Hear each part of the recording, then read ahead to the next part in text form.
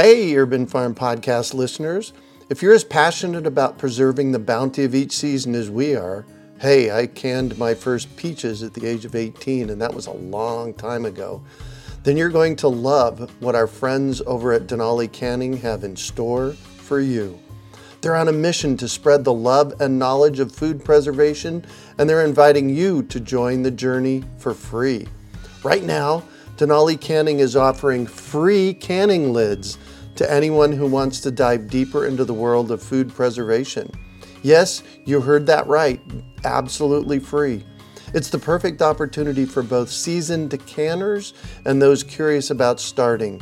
Denali is about quality, reliability, and supporting the canning community, ensuring that you get the best results every time you preserve. So why not give it a try? Visit denalicanning.com/free to claim your free lids and start your preserving adventures today. That's denalicanning.com/free.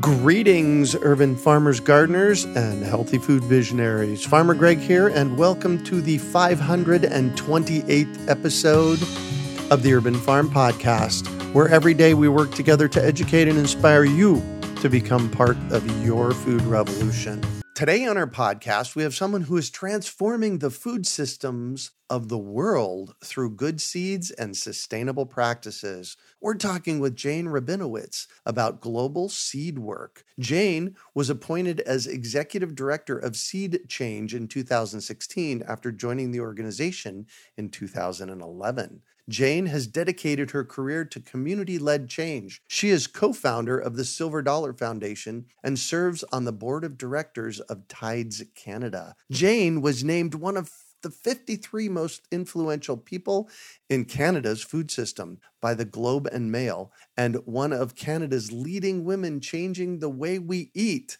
by Chantelane Magazine. Welcome to the show today, Jane. Are you ready to rock seeds?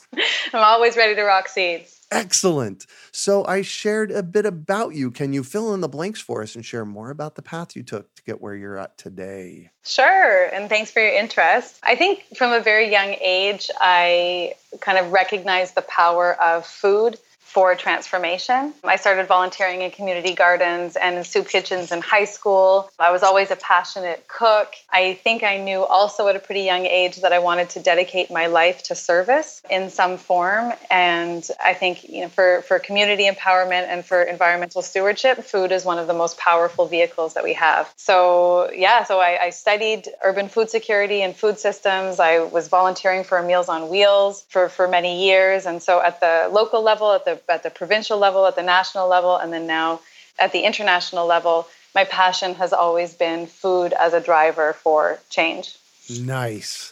Tell me, what is Seed Change? Seed Change is one of Canada's longest-standing and progressive international cooperation organizations.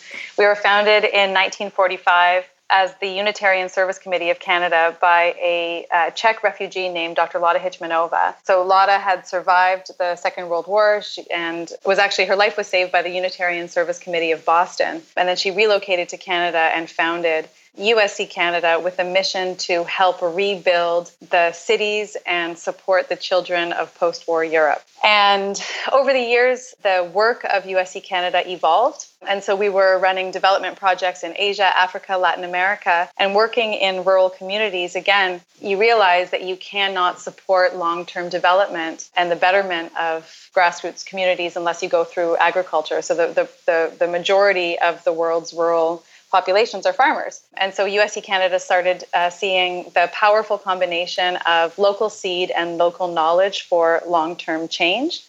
That really began to become the thrust of our work in Ethiopia in the 1980s during the famine, when we were partnering with the National Gene Bank in Ethiopia and local farmers and NGOs to save seed diversity, spread that seed diversity across Ethiopia, and support local farmer knowledge around plant genetic diversity for long-term food security. Again, in Honduras, after Hurricane Mitch, just seeing the devastation to the food system, the devastation to local communities, we saw the powerful combination of local seed and local knowledge to rebuild for the long term. And so, again, that powerful combination for long-term survival, for long-term food sovereignty after a crisis. And that became our mission, officially adopted in 2007. And then just last year in 2019, on the eve of our 75th anniversary, we changed our name from USC Canada to Seed Change to officially reflect the organization that we've become today. Wow. So you're primarily doing seed work. Yep. Our focus is food sovereignty through seed biodiversity, agroecology, and farmer leadership. Wow. How exciting is that to play in that arena, huh? I mean, I got to say, I feel pretty lucky, and I'm very, very fortunate to do the work that for me, going to work every day is about, saving seed diversity and supporting farmer leadership. And I feel incredibly privileged to do that work. Nice. Can you introduce us to Lotta, the founder of this, and what was her vision for making the world a better, kinder place? Lotta Hitchmanova. I mean, I think the best way to describe Lotta Hitchmanova was a force of nature. I never had the pleasure of meeting her, but I've heard stories from long-term Seed Change supporters about Lotta. I would describe her as tiny but mighty. She was short in stature but big in impact. And as I said earlier, she had survived the Second World War. She was Jewish, relocated to Canada. And I think she had experienced atrocity in her own life. And she was an educated person. She was a driven person. She was a professional. And she decided to spend the rest of her life, when she was established in Canada, devoted to supporting others who found themselves, through no action of their own, in very challenging circumstances. She had a massive impact on Canadians. She inspired people coast to coast to generously donate money, to donate goods, and to donate their time to communities who were, facing challenging, situations overseas. She spent about half of her year on the road, internationally visiting programs, and then she would spend the other half of her year on the road in Canada, visiting Canadian communities and talking about what she had seen and galvanizing communities to lend a hand to make a difference. At one point in time, the Seed Change head office address at 56 Spark Street was the second best known address in the country, second to the Prime Minister's residence, and Lotta was a household name. So really a Canadian icon, a huge part of our history. And I think a legacy that we build on today that we're very, very proud of. Wow. And so you're working with seeds, not just in Canada, but globally. Tell me about your seed programs. So we currently work with about 35,000 farmers directly and about 150 of their family members in 13 countries in Asia, Africa, Latin America, and Canada. The foundation of our work is participatory research, so working with communities to map their seed system, understand the diversity that exists, understand the diversity that's been lost, understand how the climate is changing, what their seed needs are, and then work with those communities to, in some cases, save seeds that are on the brink of extinction, in some cases, breed new varieties through participatory plant breeding that are locally adapted and bred for low input farming, and where farmers have the right to save and replant those seeds. We support policy and advocacy work by grassroots organizations to defend farmers' rights to save seed, and then also to register farmer-bred varieties. And we also work to promote and spread agroecological farming more broadly. So again, farming in harmony with nature, and supporting communities to grow with the resources and knowledge that they have. So I always ask our guests to send us a list of questions. And one of the questions you sent over is, why does this even matter? And we said that? Perhaps. I mean, it's sitting here in front of me. And I believe you. It's almost one of those answers that's an of course, but let's go ahead and let's dig in there, because why does all this matter? I think that sometimes now we are seeing, we're a few years into the kind of rise of awareness around the importance of local food and the importance of sustainable food. So, now it seems like a given, but that wasn't always the case. So a lot of effort has been put in by a lot of really amazing people at the community level and at different levels to kind of advocate for sustainable local food systems. And that work has now, I think we can agree that it's now broken into the mainstream. The next level out around seed is for some people a little bit more difficult to connect to, because it's hard for an everyday consumer to make that link between, the seed and then the food, and then what does this have to do with my life? But as soon as you make that connection, when you say, the vast majority of the food that we eat today starts with a seed, right? The vast majority of the seeds that are grown are bred to perform best with high fossil fuel emission inputs and chemical inputs that we also know are toxic to human health and toxic to the environment. The whole way in which our seed system is oriented is about this kind of, high input, high emissions production system that we know is not working. So I think it can be difficult for people to make the connection between, my everyday life, my health, my well-being, the well-being of my family, the food that I eat, and the seed that grows that food. But once you make that connection, all of the food that we eat starts with a seed, and the way in which that seed is grown, the way in which that seed is bred, has massive implications on our health and our environment. The light bulb goes off, and then it doesn't go, and then it stays on for the rest of your life. You're down the rabbit hole of seed of seed passion for the rest of your life. Yeah, that's interesting. A lot of nooks and crannies here at the Urban Farm have seeds that I've saved. In fact, I think my sweetie Heidi rolls her eyes a little bit when she finds another packet of seeds that I've thrown in a Ziploc bag and that I saved from something in the yard. So I understand that passion. Mm-hmm.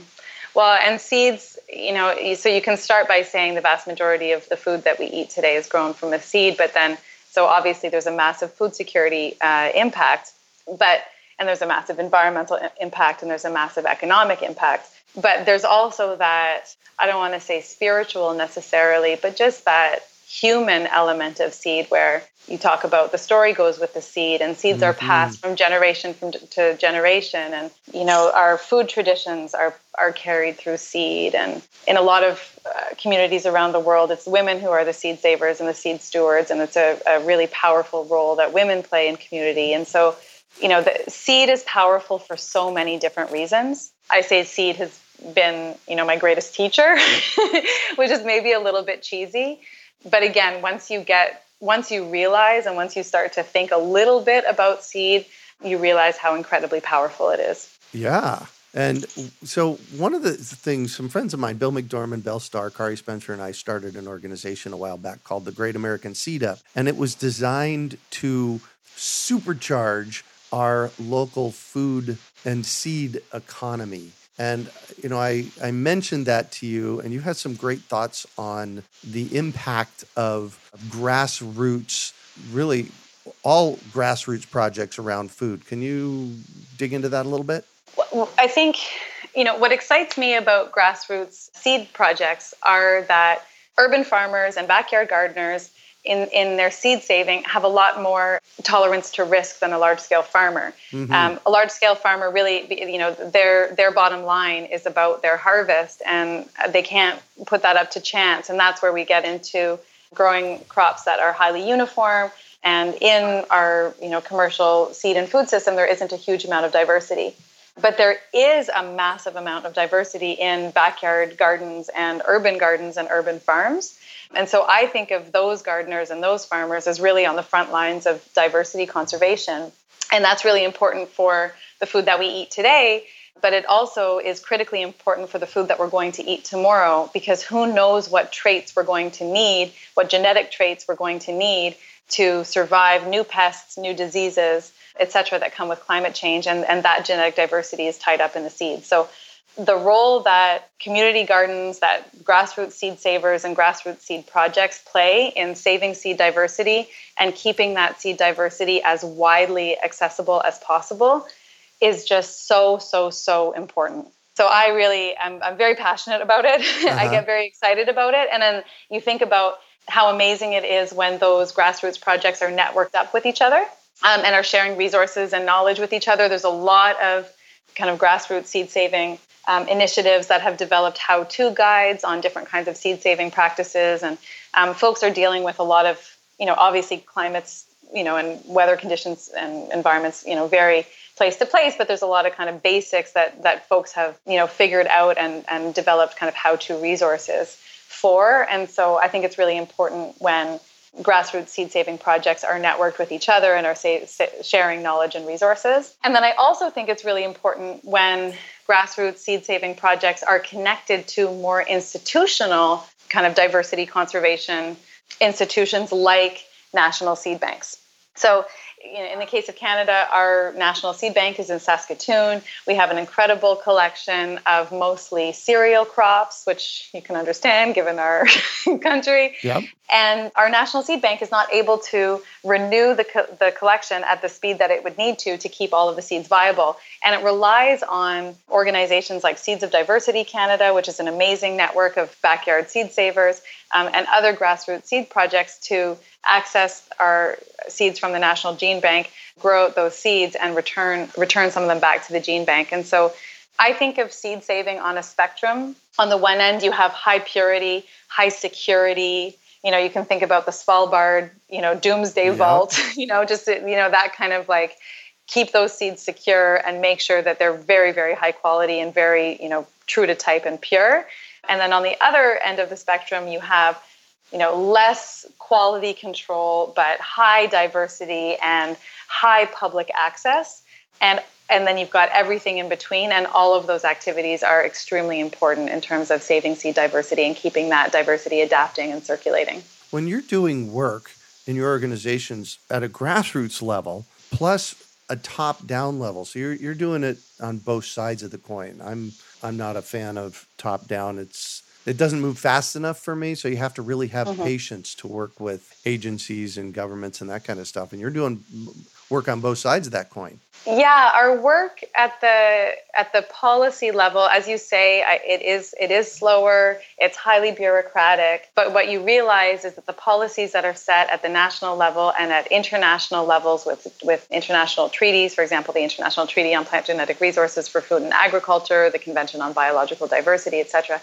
Those policies, those regulations have massive impacts on the farmers that we work with on the day-to-day. So that's where policy is set in terms of the right to save seed and the right to share seed. Which seeds are recognized? If they're seeds that come from the so-called formal sector, or if they're seeds that have been bred and saved and passed along by farmers for generations. So you can't deny. I also would want to write off, that participating in those kinds of, spaces, because I'm also like a doer, but you can't deny the impact of decisions that are made at that level on the farmers that we're working with in rural communities around the world on the day-to-day.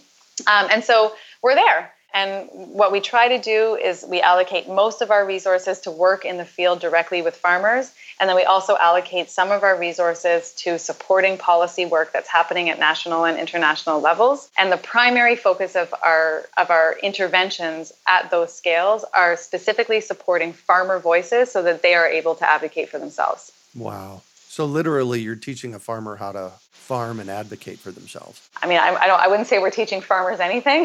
Well, there you go. That's true.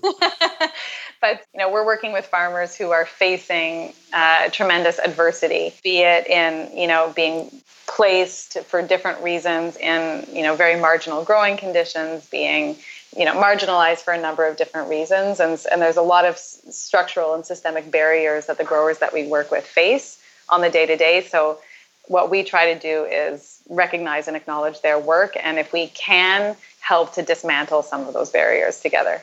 Nice. So I want you to think about the past 8 years that you've been with this organization and go back to one moment that you knew that this was the reason you were doing this. Do you have one of those for us? One moment when I knew this was the reason, I think for me, as a non-farmer, you're a farmer, so maybe this isn't something that you've experienced, but for me, of course, you get a bit of an inferiority complex, or what is it? The imposter syndrome. Yeah. Like, who am I, to be talking about any of this and trying to, create something with people who are doing this all day, every day, and in many cases for people for whom, this has been their livelihood for generations. So for me, like the moment was just hearing in a very, very simple way, hearing from a grower who I respect to the utmost that the program that I had designed, because I developed Seed Change's first ever Canadian field program, so our first ever kind of effort to work with Canadian farmers, that the program that I had put together in consultation with growers across the country and with researchers and others made sense and was going to be supportive for the seed saving community in Canada. For me, that was like, wow, that was it. Yeah. I was like, I've arrived. I thought you were going to go another direction with that okay. You created the program and they thought it wasn't going to help. Oh, no, I mean, my whole, going back to, my origin story or whatever, my passion is if I can just use my skills, my talents, my hands, my brain, my feet, whatever I have to offer to be of service in some way. And so to hear from people who I respect and who I'm trying to support that is something that we're doing. And also that, there's an interaction between folks who are farming all day, every day, and then folks like me who are trying to support them, who are able to offer different things. And so just to know that the way that we've put things together and the way that we've designed things is in fact supportive, is in fact in service and complementary to what they're doing and to their leadership. For me, nothing could be more important. Nice. Good on you. How can our listeners participate? Yeah, so how to participate in our work or how to support our work, I would say first you can check us out at weseedchange.org. Follow us on Twitter, on Instagram, on Facebook.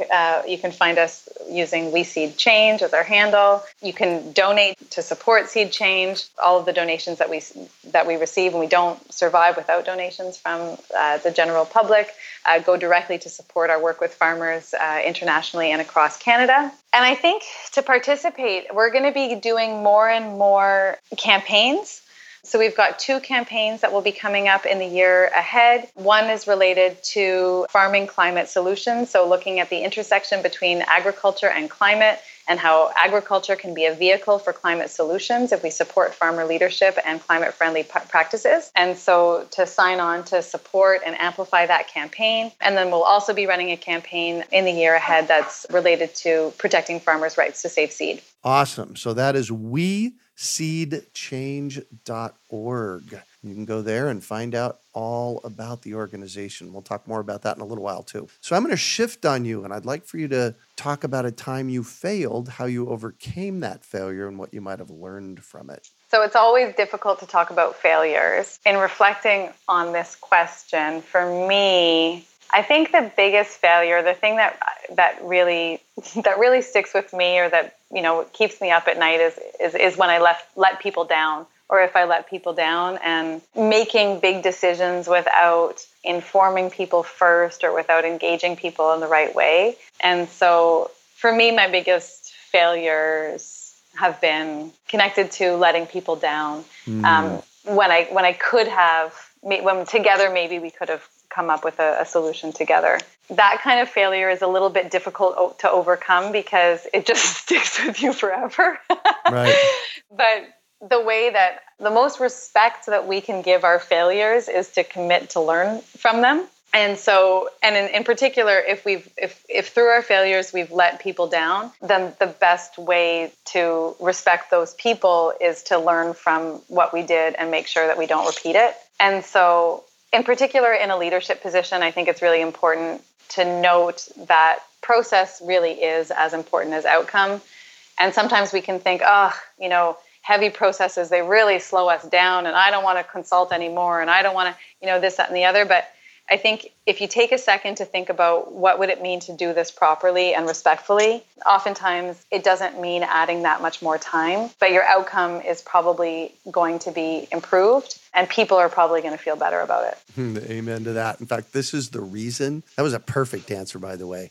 This is the reason I asked this question, because so often we look at failure as a failure. I did something bad or wrong. And for me, looking at failure as my way to learn, it makes me a better person. Yeah, it's hard because you just wish, for me, it's just like hindsight is 2020.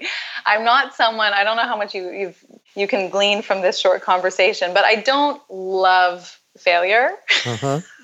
I'm not someone who's super into failure, so I'd prefer not to make the mistakes in the first place. But again, it is, I think, looking at failure as it is the best way for us to learn, for sure. Amen to that. And what do you consider your biggest success? My biggest success is probably the flip side of of the failure. So for me, my biggest successes have been helping to steward diverse groups to create big shared ambitions and then work together to achieve them. And I think that kind of collective energy and then, you kind of together give birth to something amazing.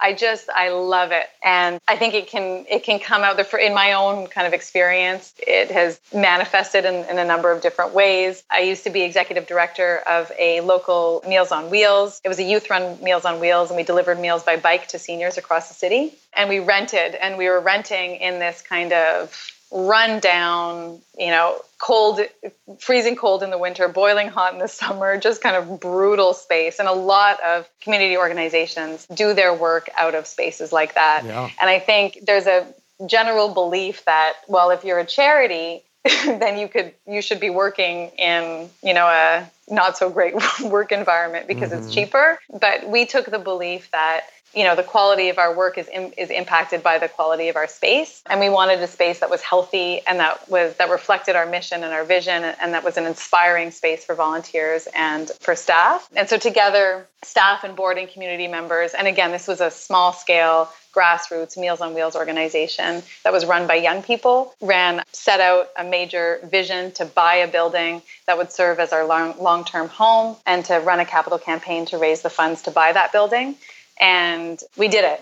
And nice. The organization now operates from the space, and it has room to grow. I met with their new executive director just a few weeks ago, and he was saying that the single most important resource that they have in terms of their vision for their long-term future is that building. And so it's going back a few years now. I wanted to come up with a different success, but I was 25 years old. It was my first executive director job. I had no idea what I was doing, but I was just like, let's go for it. Apparently you did. Yeah, it's one of the proudest things I've ever done. Yeah, good job. And what drives you? I think what drives me is really to put whatever I have to offer, whatever time I have, whatever skill I have, whatever talents I have, to just do what I can with the time that I have to just try to make a difference. And, we spend so much of our lives working. So let's say, you work 9 to 5, or many of us, we work more than 9 to 5. That's right. It's a lot of hours over a lot of years. Yeah. And so for me, it's just, what am I going to do with that time? And what am I going to do with my effort? And what am I going to do with my skill? And what drives me is just putting everything that I have to the best use that I can to do something positive. Beautiful. And if you could recommend one book for our listeners, what would it be and why? Yes, I am very excited today to recommend an amazing book that I read last year that is called A Mind Spread Out on the Ground. It was written by a young author named Alicia Elliott, who is Tuscarora from Six Nations of the Grand River. And it's a book that'll stay with you. It's a book that will inspire you. It's a book that you will learn from, about yourself, about what it is. About yourself, about life, about indigeneity. Really, really incredible piece of work from Alicia Elliott. Nice. Called A Mind Spread Out on the Ground. That's right. Awesome. And what one final piece of advice do you have for our listeners? My final piece of advice is to find joy in the tough stuff. That, things can be hard and things can be difficult. And in particular, if you're trying to make a difference in your community or in your family, in your organization, wherever you are. And I think that, we can all get overwhelmed by the doom and gloom of today. But if each of us do what we can, I think we can I think we can turn this ship around. Yeah.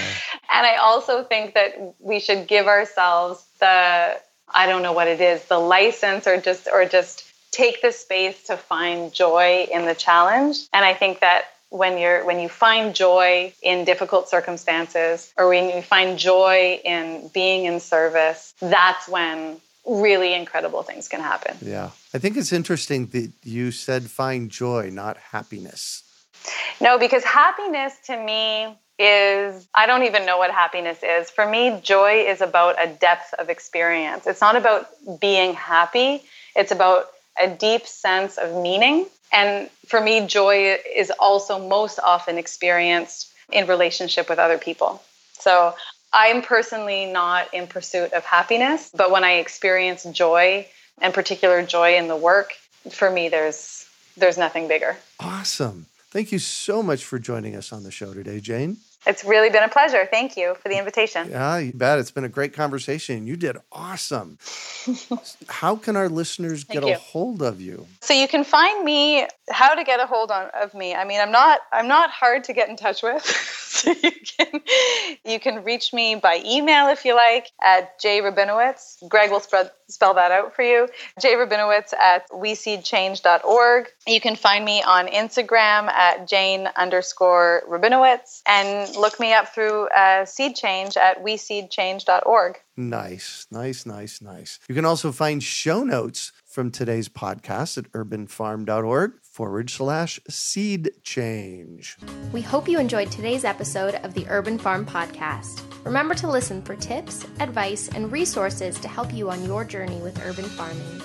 You can find us on the web at urbanfarm.org or send us an email to podcast@urbanfarm.org. In the words of Vincent van Gogh, great things are done by a series of small things brought together. Be encouraged that with each lesson learned and skill developed, you are one step closer in the direction of your dreams. Hey, Urban Farm Podcast listeners. If you're as passionate about preserving the bounty of each season as we are, hey, I canned my first peaches at the age of 18, and that was a long time ago, then you're going to love what our friends over at Denali Canning have in store for you. They're on a mission to spread the love and knowledge of food preservation, and they're inviting you to join the journey for free. Right now, Denali Canning is offering free canning lids to anyone who wants to dive deeper into the world of food preservation. Yes, you heard that right, absolutely free. It's the perfect opportunity for both seasoned canners and those curious about starting. Denali is about quality, reliability, and supporting the canning community, ensuring that you get the best results every time you preserve. So why not give it a try? Visit denalicanning.com/free to claim your free lids and start your preserving adventures today. That's denalicanning.com/free.